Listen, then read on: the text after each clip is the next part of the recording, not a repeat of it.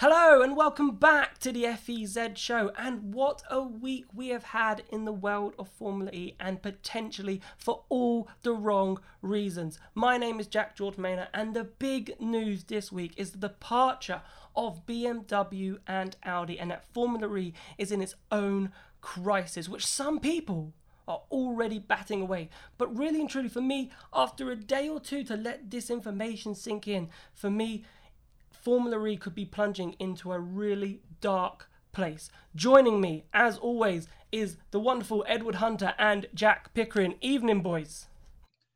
Good evening. It's good to have someone wonderful in a crisis, isn't it, Jack? Yes, it is. It's good to have someone wonderful in a crisis because we need that right now. Because, oh my God, Formula E, I said in my intro, I've had a day or two now to let this sink in, Pico. Okay, I've had a day or two to let this sink in, and I really think that this is not a good look for Formula E, and it shows things that we've been talking about, niggling problems, simmering, that I think we've spoken about, when are they going to develop the car more, what's the potential of the roadmap, and then for BMW to come out and say that it's like we've exhausted all our options. We can't really do much more. Going into Gen 3, it doesn't look like much is going to change. And we've been questioning this roadmap and what's been going on with Formula E and what the future holds.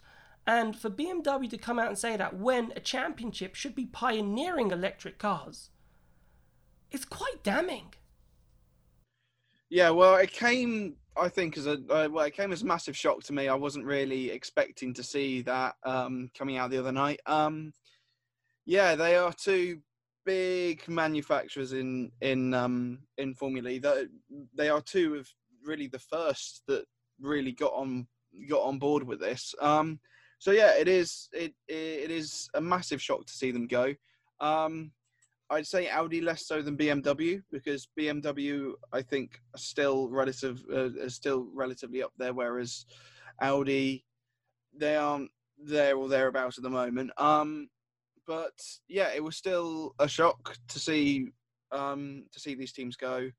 I think we'll expect the teams that actually run it, aside from the factory effort, they're still going to stay in there. But yeah, Formula E is losing two of its manufacturers. Yes, we're only down to 6 now. What are we going to do with only 6 manufacturers on the grid?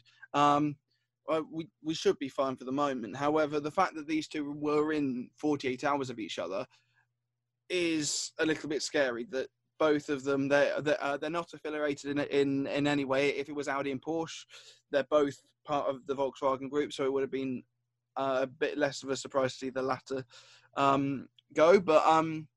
But yeah, with the fact that both these manufacturers decided to go, it could be really damning for Formula E, 100%. So Ed, what I want you to talk about is the development roadmap, okay, and what your thoughts are on this. And is Formula E going too slow? Because in terms of what they can do, because again, there's still no battery development. And I think, honestly, as a car manufacturer, what is holding back the electric car is the battery. And it's, the most, Alejandro Agag said it himself. The most important part of the electric powertrain is the battery, yet Formula E teams can't go anywhere near it. Those manufacturers want to jump at a battery. They would love to just have a go at it and make one, and then hopefully that could boom the electric market. But that has been that has been tendered out for other people. We've got Williams doing it now, which isn't even a car manufacturer. We had McLaren before that at least made some sense that McLaren were doing it. What do you think about the roadmap, and do you think Formula E is moving too slowly at this precise moment? On Williams making it, I think it does make sense from Formula E's point of view to go back to Williams, because they worked with them before on the Gen 1 battery, and Williams, they have worked on 4 other manufacturers like Jaguar. They remember that Williams Advanced Engineering did the flywheel for Audi's hybrid Le Mans car back in the day. And so they do have a lot of experience with advanced engineering. So I don't think that's completely as left field as you make it sound. But yeah, going back to the battery, I think one of the things that Gag was sort of talking about was in recent years really was going towards sort of recharging, sort of wireless charging. And I wonder if maybe they felt that maybe BMW particularly, the way they specifically outlined the tech issues, whether they felt it wasn't happening fast enough, or perhaps they wanted something a little bit different, like maybe perhaps replaceable batteries rather than rechargeable ones, although we know that brings with it its own issues. Interesting, I thought Audi mentioned that they were going to Dakar and they were going to have an all-electric entry at Dakar, which they've never competed in Dakar before, but they're going to use the motors from the current Formula E car, the Season 7 one, which is the first one that Audi produced in-house. I think Schaeffler were making it before. So yeah, it's interesting. At the moment Audi have got everything in-house. They have one final season in Formula E and then they switch to Dakar and of course going back to Le Mans, which in a way both of those sort of make sense, whereas I think BMW more worryingly haven't announced what they're going to do instead of Formula E. It seems they're just going to focus on their road car side of things. So yeah, it is a little bit worrying. I think especially the timing so close together wasn't great. Andretti seemed very shocked actually by BMW pulling out so soon. So Roger Guras, in interviews with him that I've read, he sounded a little bit kind of, oh, we knew they were considering it, we didn't think it would be so soon that we get that announcement. And so they're basically saying, well, we're either going to continue with BMW in Season 8 because the powertrain's homologated for the next 2 seasons, or we're going to have to go for a custom of a different powertrain from a different manufacturer. So yeah, it'll be interesting to see how that all plays out now. So what I want to just clarify before we move on is that Andretti, the team entry for BMW will still be on the grid next season. So technically Maximilian Gunther and Jake Dennis could still be driving next season per se. I know they're both BMW drivers, but you know, let's just, for argument's sake, they could still be there because it'd be the Andretti team or whoever Andretti partner with next season. Whereas Audi, I think, are completely out the window. That spot is available, so there will be a gap on the grid for someone to jump into. But it's back like the Sauber. When BMW hilariously was at Sauber and they left, and then the team became Sauber. So it's exactly the same with BMW as that situation. But Pico, what I want to sort of talk about is the Gen 3. Okay, and obviously we're talking about this roadmap and we're moving into Gen 3 and we're hoping that there's a step forward.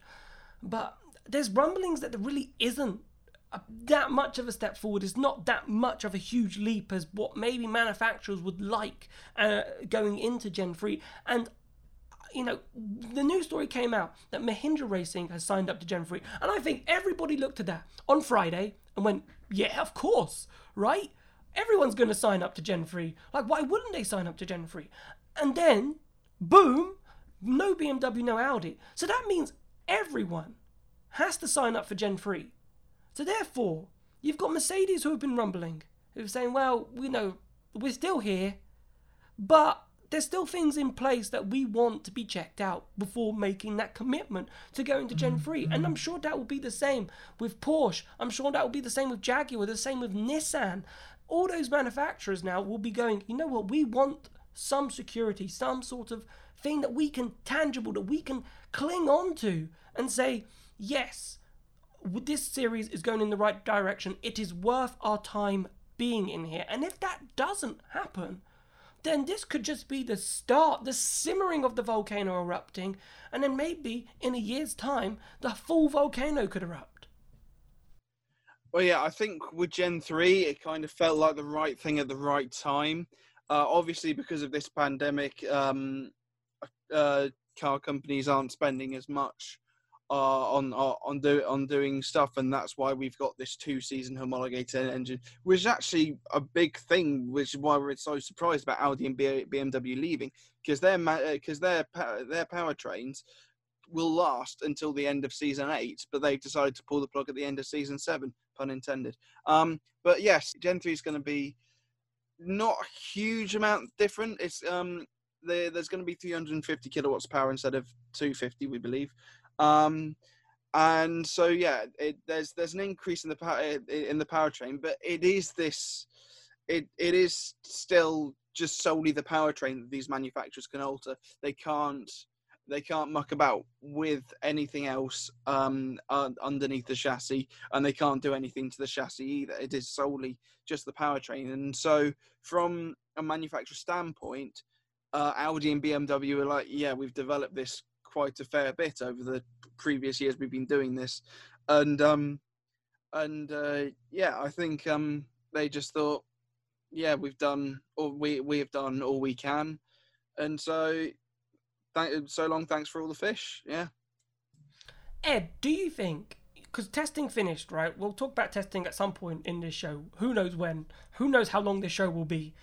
But the final day, they were separated by 7 temps. And coming from this and seeing that 2 teams are pulling out, is a field now separated by 7 temps, and we keep saying at the every it's going to be the most competitive championship ever in Formula E history. Has that actually been a detrimental thing for Formula E? Because is that showing that, you know, these manufacturers, they have maximized pretty much all they can do with the powertrain and what they can achieve, that there isn't that next step, there's nothing really in the future with the roadmap that they can really do to someone to make a big gain. You know, we had the dual motor system with Nissan, which could have changed the game, but it got banned, it got isolated, and, you know, I know costs have been a huge reason for that, but there was some innovation, which I think a series like Formula E desperately needs, is innovation, but we stopped it, and then we're like, well, what's the point?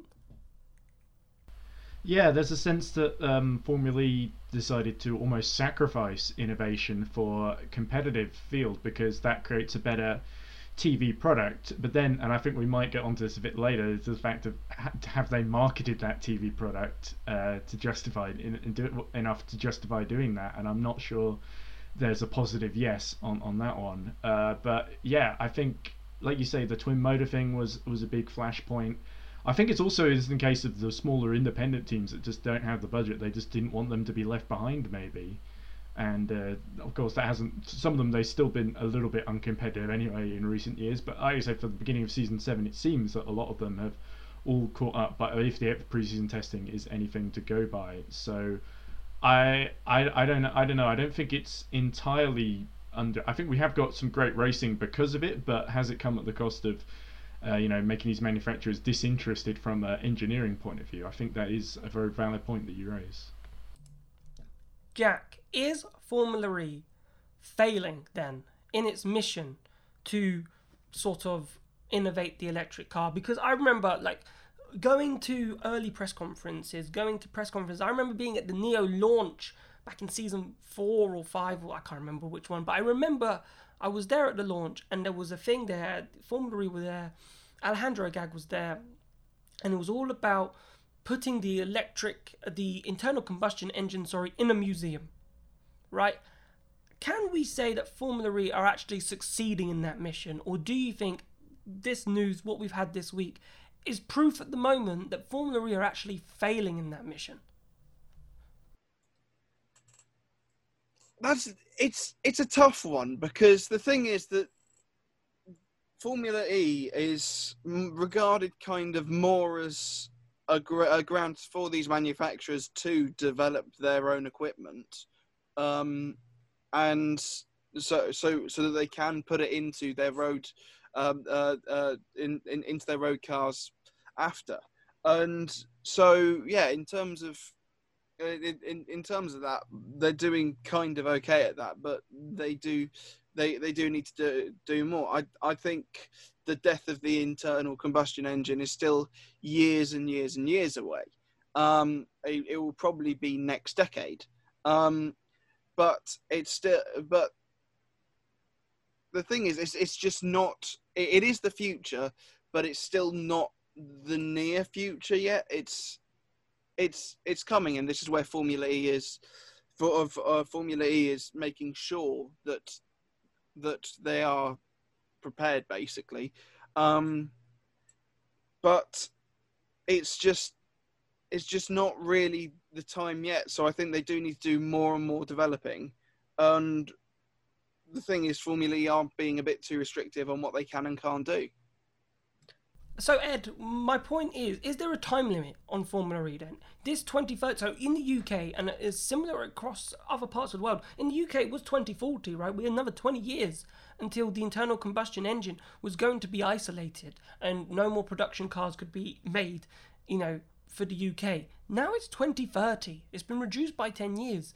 So by 2030, we need to be, and 10 years, it sounds like a million miles away, but in retrospect, it's quite close.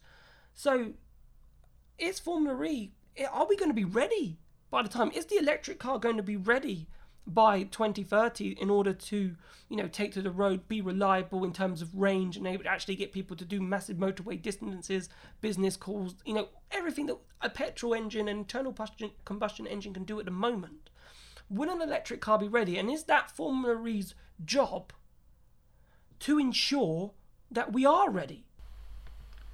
Yeah, well, I think Toto Wolff was saying this in sort of response to Audi and BMW leaving, that he sort of says that racing is a laboratory, and it sort of shows what you can do when you push this stuff to its maximum. And like I said, we've got certain EV companies are in Formula E that are using it sometimes just like the software or perhaps even the hardware in terms of the motors, reusing it in their road cars.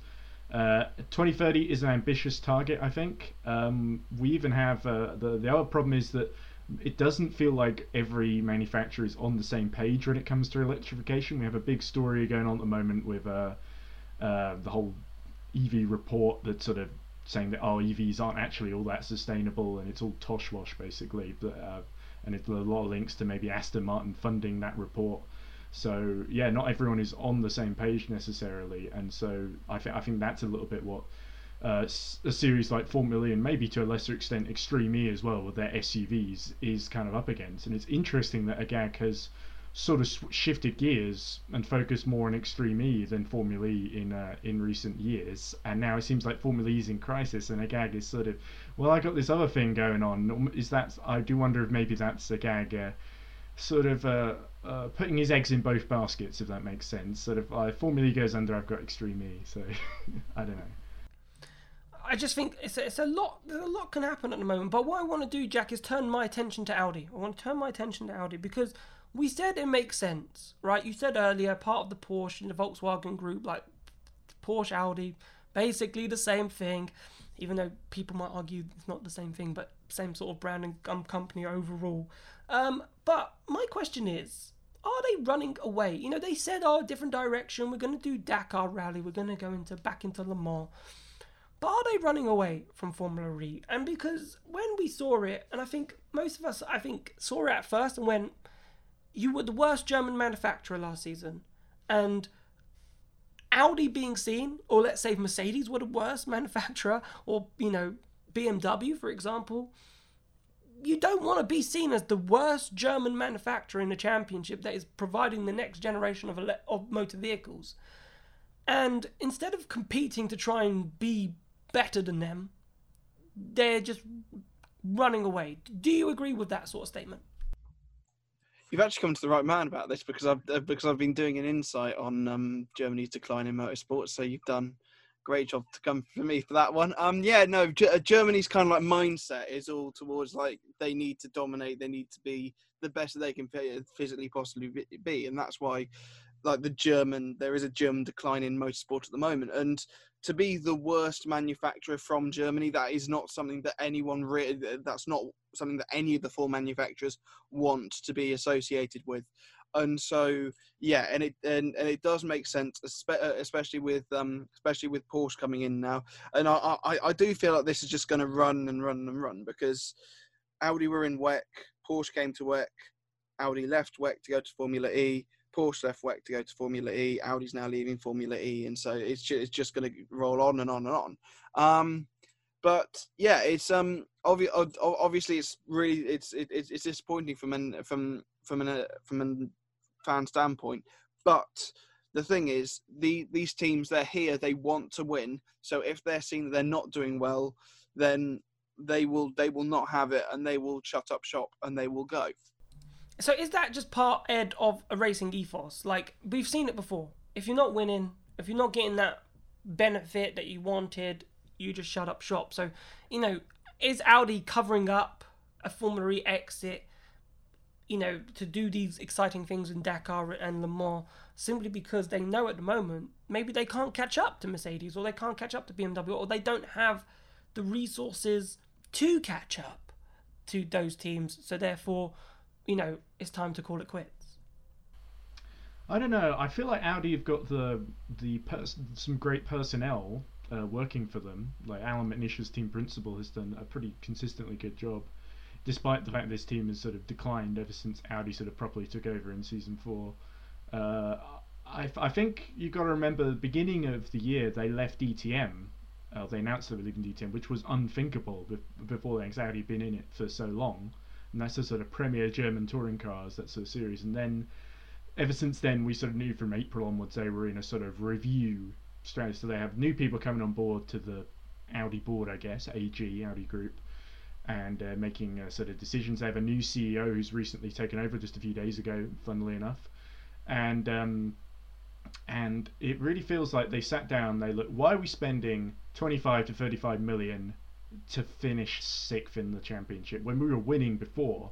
How do we sort of justify that? And in terms of business, especially during a pandemic, of course, which we haven't mentioned so far, which has sort of exacerbated the situation. I think you were right when what you said at the start of the show, that these were small problems before, but the pandemic has sort of catalyzed these problems, brought them to the head, brought things to a head a lot quicker than I think it would otherwise. So, yeah, I think there is a sense that manufacturers do come and go, and you can't keep all of them. You can't keep like 10 or 11 manufacturers in Formula E like forever. Sooner or later, something did have to give, but at the same time, it is a sign of a little bit kind of disunity that not all the teams are pushing in the same direction, and not necessarily the right direction. Because if you've got different opinions, that doesn't mean that one of them is wrong. It's just it feels like all the teams want something different from Gen 3 and from Formula E in general, and perhaps a team like Mahindra is getting it, but Audi and BMW clearly feel they're not. So there we go.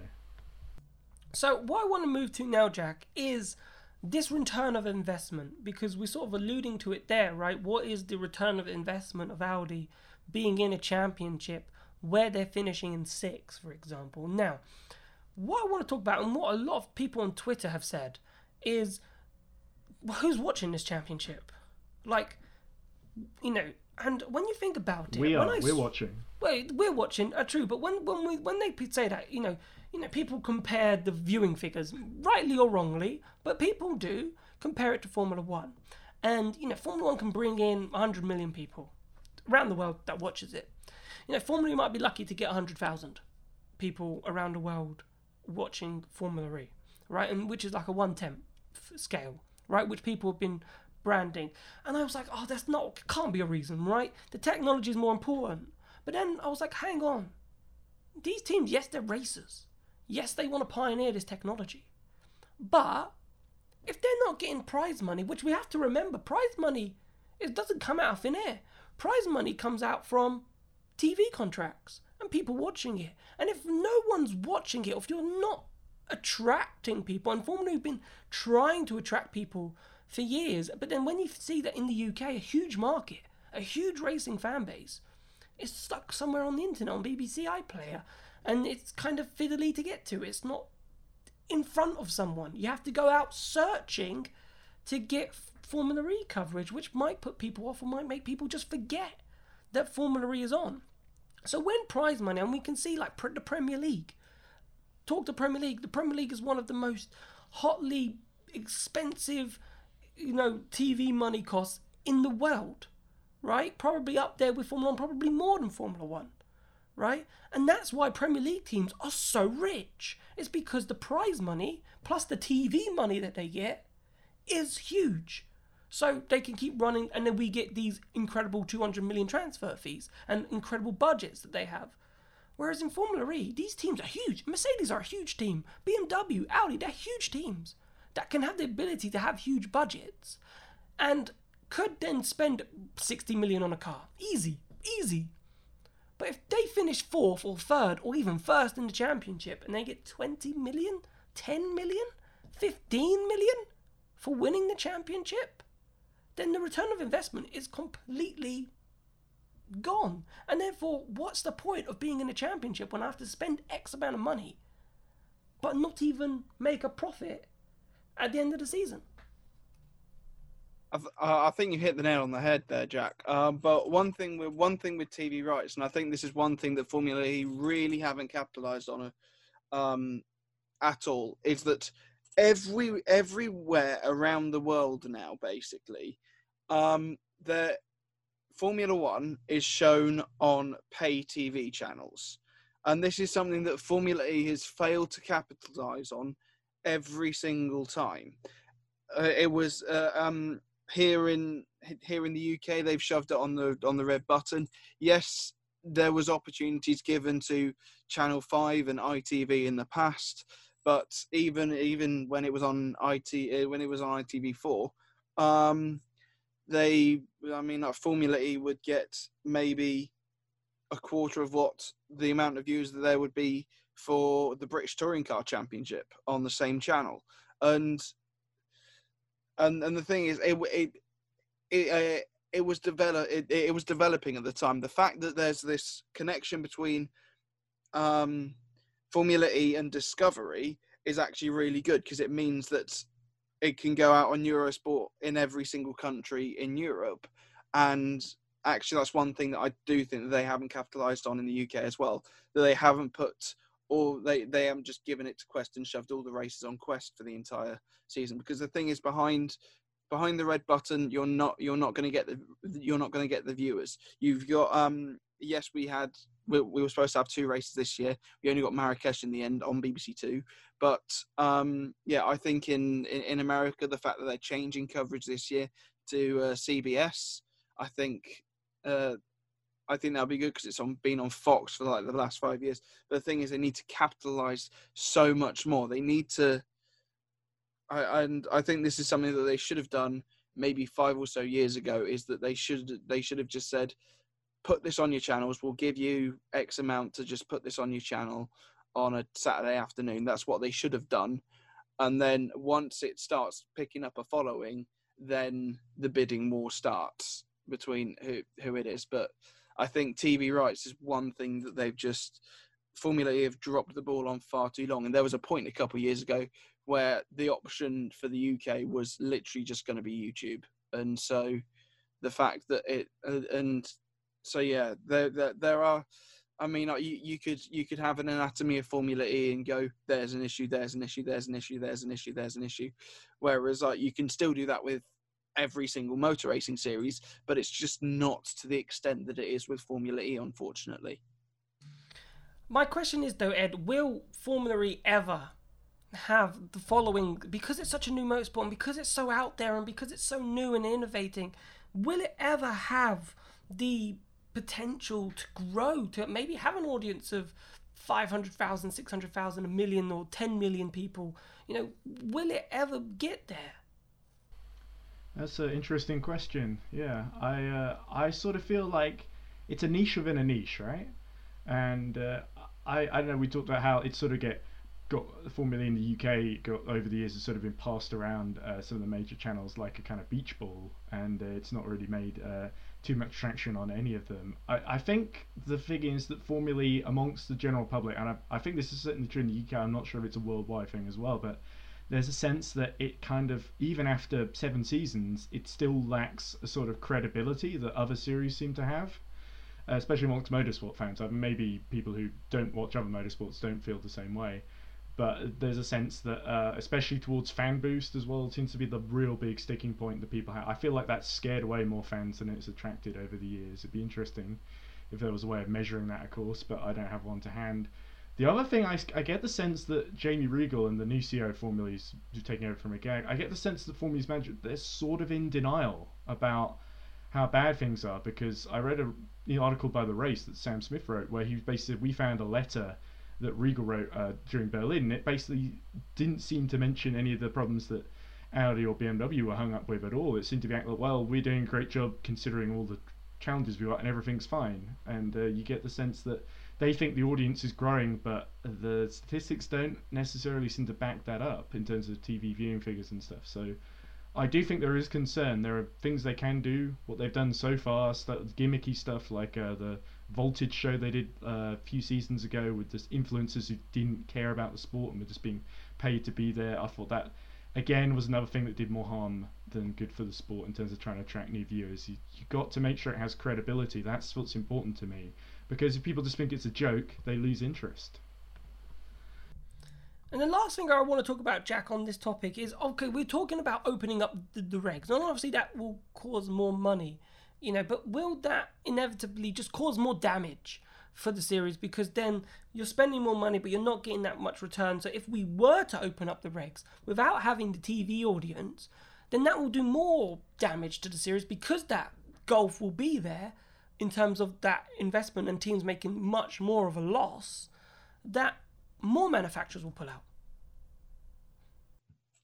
Yeah, it's a risky one, but I think it's a risk that Formula E kind of have to take, because based on what Audi and BMW have done, it's basically the fact that they can't.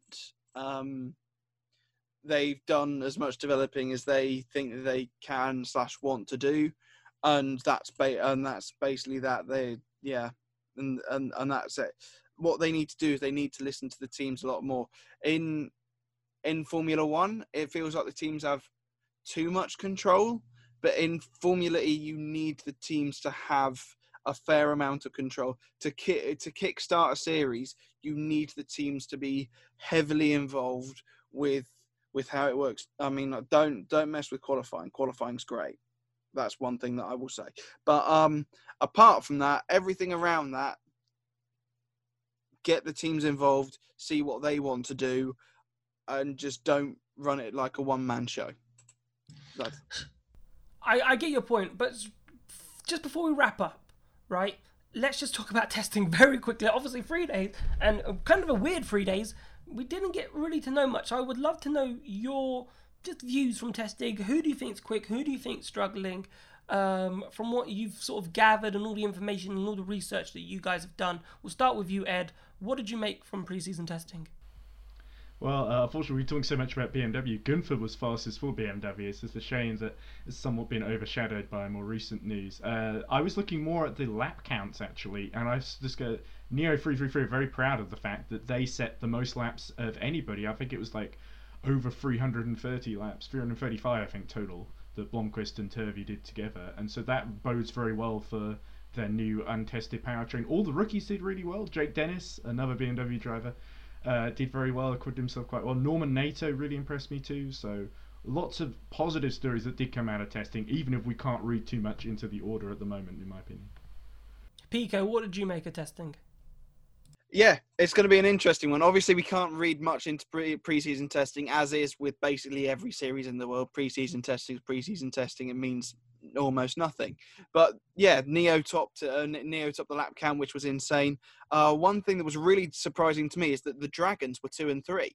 So could this be a resurgence for Dragon? Well, we don't know yet. But the thing is with the times in testing is that the entire field from Max Gunther down to Lucas Di Grassi, based on best times throughout the entire testing, is 0.578 of a second. So that's pretty exciting. I'm really, really looking forward to this season. However much racing we get, I'm sure as we go on, the situation around the world will get better, and we'll be able to have these races. I think we will have. I think we'll have a Valencia race and an Estoril race or something like that. But yeah, I think this season, I think it's teed up quite nicely. And also it's quite nice to see Neo. I think Ollie Turvey was 10th overall in the standings or something. But yeah, everything's so unbelievably close. So yeah, Mahindra, Alexin was 7th. But yeah, Jaguar looked nowhere. Neither do Audi. It's going to be really, really exciting to see who's up, who's down, and it's just going to be a crazy, crazy season. That was, for me, you said it there, Jaguar look nowhere. And for me, that was what I was interested in. All my final day was, what are Jaguar doing? Because they look nowhere. Sam Bird 23rd, but Mitch Evans was like 5th, 6th. So it was really hard to gauge where Jaguar was, because they didn't really do much over the 3-day period, to be honest with you. The first 2 days, I was like, what's going on? What are you running? Are you running at 180 or something? Are you proper sandbagging? Like, what's going on? But boys, that was a hell of an episode. Thank you so much for being on. I really enjoyed that one. Oh, I could tell. See you, Jake. Right, so thank you so much for watching. Remember to hit that like button, hit that subscribe button. If you're really enjoying these FEZ shows, then that makes that's a massive help to see your support. And thank you so much for the comments and the kind words that we have been getting over the past couple of weeks from the shows. It's been great to see. Again, if you want to come and join us in our Discord community, all FE topics are chatted about in there. So come and join the Discord group. Thank you so much for watching the FEZ show. We'll be back because we got tons more to talk about. How we managed to fit this in like under 40 minutes, I don't know. But thank you so much for watching. We will see you very soon. Goodbye.